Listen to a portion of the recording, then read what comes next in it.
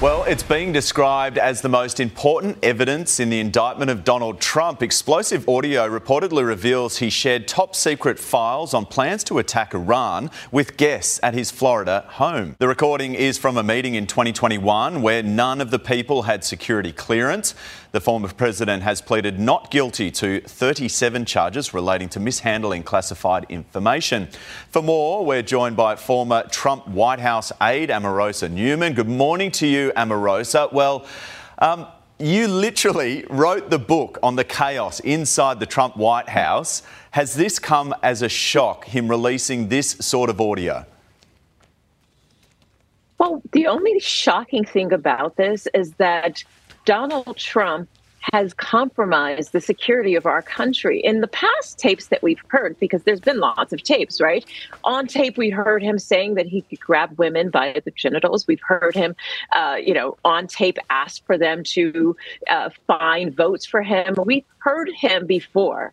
What we have never heard from Donald Trump is him trying to share national security defense-related information with people who did not have proper clearance. That is dangerous. Do you think he's nervous right now, or do you think he still feels like he's above the law with all of this?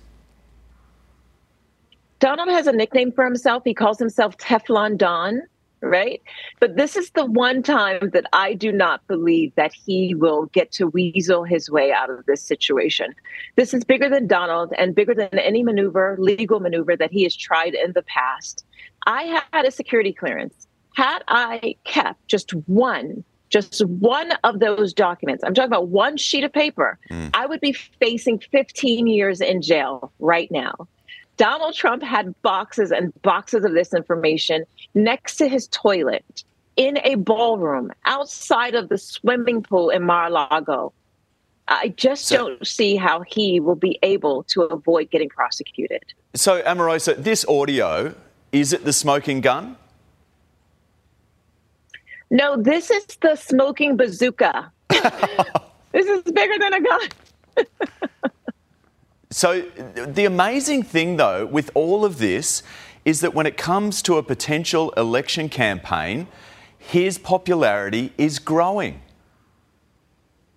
Yes, because there's no shortage of people in the mega cult. And I called it a cult in my book. It's a cult of personality. It is a complete devotion that these folks have to Donald Trump. And they will stop at nothing to see him seated behind the Resolute desk in the Oval Office again.